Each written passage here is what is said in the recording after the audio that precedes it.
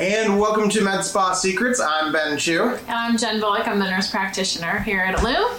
And today we're going to be talking to you about getting into the aesthetics industry, the aesthetic space, all of those things. So, Jen, you got into the industry before I did. I you did. want to kind of kick this off by maybe sharing some of the early, whys or what sparked your interest, and then maybe some of, the first steps? Well, for me, I started in aesthetics about 6 years ago. I'd wanted to be in aesthetics for a long, long time, but I was just working as a nurse and knew that in my state I couldn't inject independently. And so while I was in my F&P program, I had a plan that I was going to start injecting with another nurse practitioner. And so I had kind of looked at what the rules and regulations were, and I essentially just elected to wait until I was completely done with P-School and just decided on a whim to buy a $150,000 laser and kind of start up my own little practice without much plan about how that was going to work out. I just figured, if I sold stuff to my girlfriends at the hospital, that it would all come together, and didn't really know much about business. The process for me has been one of a lot of learning, and I want to share kind of some of the things that we learned along the way. One of the things that I see listed or questions in forums and SageVac all the time is people asking about how do you get started in aesthetic. Right. Now, you something you just mentioned kind of right off the bat that I think some people are maybe not aware of, not through any fault of their own, but at least because there's so many different sets of law for medical aesthetics. It's there is no national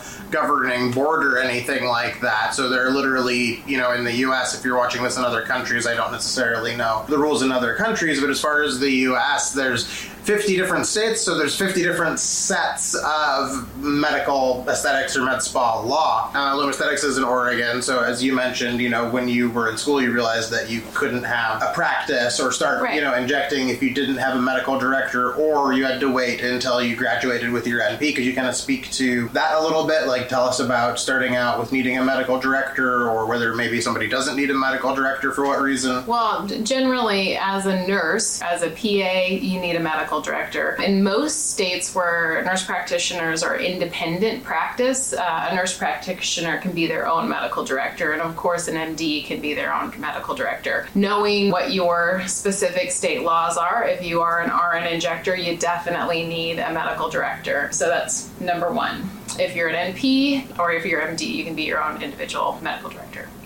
Okay, awesome. We got a little bit of kind of notes to follow off. Unfortunately, Jen is a true medical professional, which means that I'm incapable of reading her handwriting. So you can kind of help us cue us off the next sort of bullet point note. So first and foremost, you need a medical director. I think second of all, you need to decide what it is that you want to do. So I think one of the things that you really drove home to me is the importance of having a really just niching on down into one specific thing.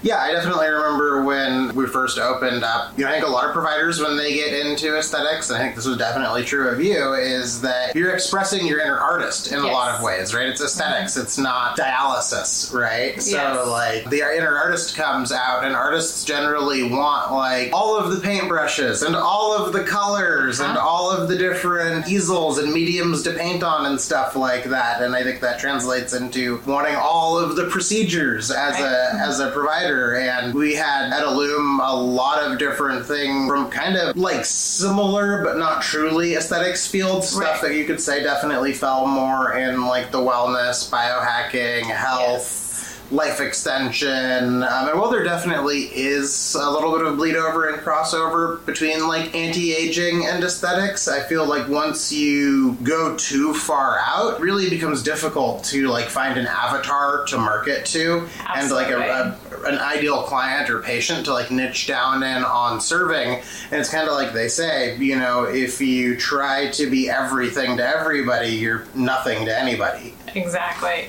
So yeah, I think that's really was a turning point for our practice, is when you helped me get rid of all the excess stuff and really niche down. So for starting your aesthetics or getting into aesthetics, we've got kind of know the laws in your area. and then kind of like niche down. Right. As, decide who you want to be and who you want to serve. And what you want to be known for. Absolutely.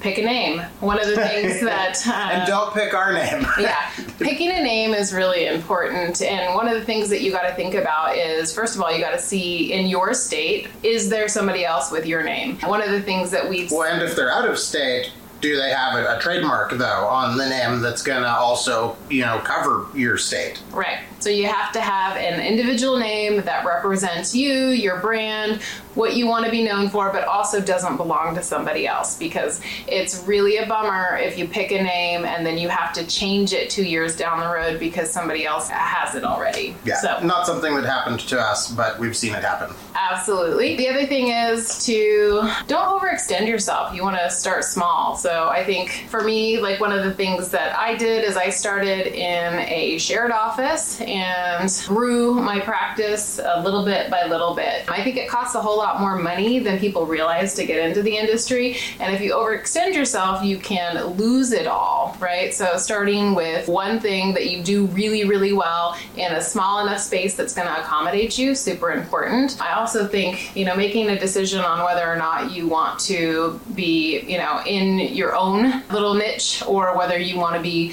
like affiliated out of a spa or something like that. So, like a hair salon where you have a room in there. Personally, one of the things when I first started is I was going to be in a salon with another gal that had opened her own place, and she was, all about skincare and facials, and I thought it would be great because I didn't know a lot about that yet. But what it ended up being is that after we'd already negotiated and right before I moved in, it became her realizing how much money could be made, or just seeing, I'm charging, $10 a unit for Botox or $11 a unit for Botox, without her understanding what the hard costs of that were. She wanted a piece of it, and it became her wanting to take a commission on everything and controlling what it was that I could do in the practice and how many days a week I could have it. And she was, trying to share the room and share the space. And ultimately what I decided is that if I wanted to grow, I needed the freedom and space to do my own thing. And having anybody else taking a piece of that really wasn't going to work well for me. Know where you want to be, pick the right kind of space that's going to work for you, and start small. Now, speaking of starting small and kind of building up, obviously we've got a lot of different devices now, a lot of different lasers and machines, and of course they all have a huge price tag because that just goes part and parcel with the industry. But maybe we can speak a little bit, when you started out, it was really with just one laser device. Yes. But it was a laser device that did a number of different things, kind of one of those sort of Swiss Army devices that did allow a little bit more of a spread of treatments. Yes. And then, of course, injectables. Absolutely. The thing is if I had it to do over again, I probably wouldn't have bought a device right out the gate, because it was a lot of pressure financially to, make that payment every month. So, if it were left to me again, I probably would have foregone buying a laser that's $150,000, because that's a big financial responsibility. And I probably would have just started with a really good injectables course, which really goes to, how do you get the right training, right? There are so many different classes out there. A lot of them offer, some basic foundational education, but finding a really good 2-day, 3-day, 5-day course, there's a few different organizations. The AAFE, they do a lot of online education. They also have in-person education. You can pay essentially a membership fee to get access to their videos, things like that. Having enough training, you're not going to get everything you need in a 2-day course. So being prepared to just really wholly invest yourself time and energy on video courses, watching other injectors, joining Patreons, but starting with a foundational injecting course that's going to teach you your basic foundations of Botox and filler are probably the best starting place. And making sure that when you're going to be in that class that you have an opportunity to do some hands-on. One of the things that I found in my very first course is that there were 8 to 10 other injectors there. I can't remember exactly, but we really all shared like 3 patients. And so I didn't get an opportunity to do a lot of injecting. I got to inject one Botox area. I got to inject part of a vermilion border on a lip. And I didn't really feel like that was enough to set me out into the injecting world to know what I was doing. You know, picking a really well-rated education class where you have lots of opportunity for hands-on training is going to be super key. And there's a lot of really good ones out there. Now, I mean, that's a great place to start for sure, but you also kept going to these classes too. Here's something that I think maybe should be pointed out. That's not kind of like one and done and then you're certified and like now you know everything and you're off to the races kind of a deal. Not at all. In my first few years, I probably spent, a good several hundred hours of just reading and watching and taking private courses. Definitely isn't a one and done. Not at all. It's going to be a consistent thing because it's not just like, learning how to be a med-surg nurse. It's a whole new field of medicine, right? Which aesthetics is medicine. And so, spending a lot of time and energy on learning the anatomy of the face, taking aesthetic specific anatomy course. I think I felt really secure in what I was doing as an injector after about 3 years, really understanding all of the ins and outs. And I'm still consistently taking classes and consistently learning to really fine-tune my craft. Yeah, so that continuing education and, not just for the medical credits, but as part of just refining your craft has definitely been a huge, huge deal. There's something you pointed out, though, that just kind of slipped through as you were talking that I think is a really important distinction. She said that aesthetics is medicine, but it's not healthcare. Right. And it seems like someone might just be kind of like quibbling words or something if you were to like maybe hear that the first time, but it's actually a massive, massive distinction because it changes the whole dynamic of the clinic and the environment because these are, they're cash-paying customers that want the procedure, but they don't need the procedure. There is no real health reason. You can maybe argue some mental health reasons, but it's not like, somebody needs a new kidney or something removed from a lung or a bypass put into a heart or something like that. You're using medical skills, but it's not in a healthcare environment. And I think one of the things that people take for granted, specifically the providers getting into aesthetics, is that because it's still medicine, but it's not healthcare, that means there's this whole host of other non-medical skills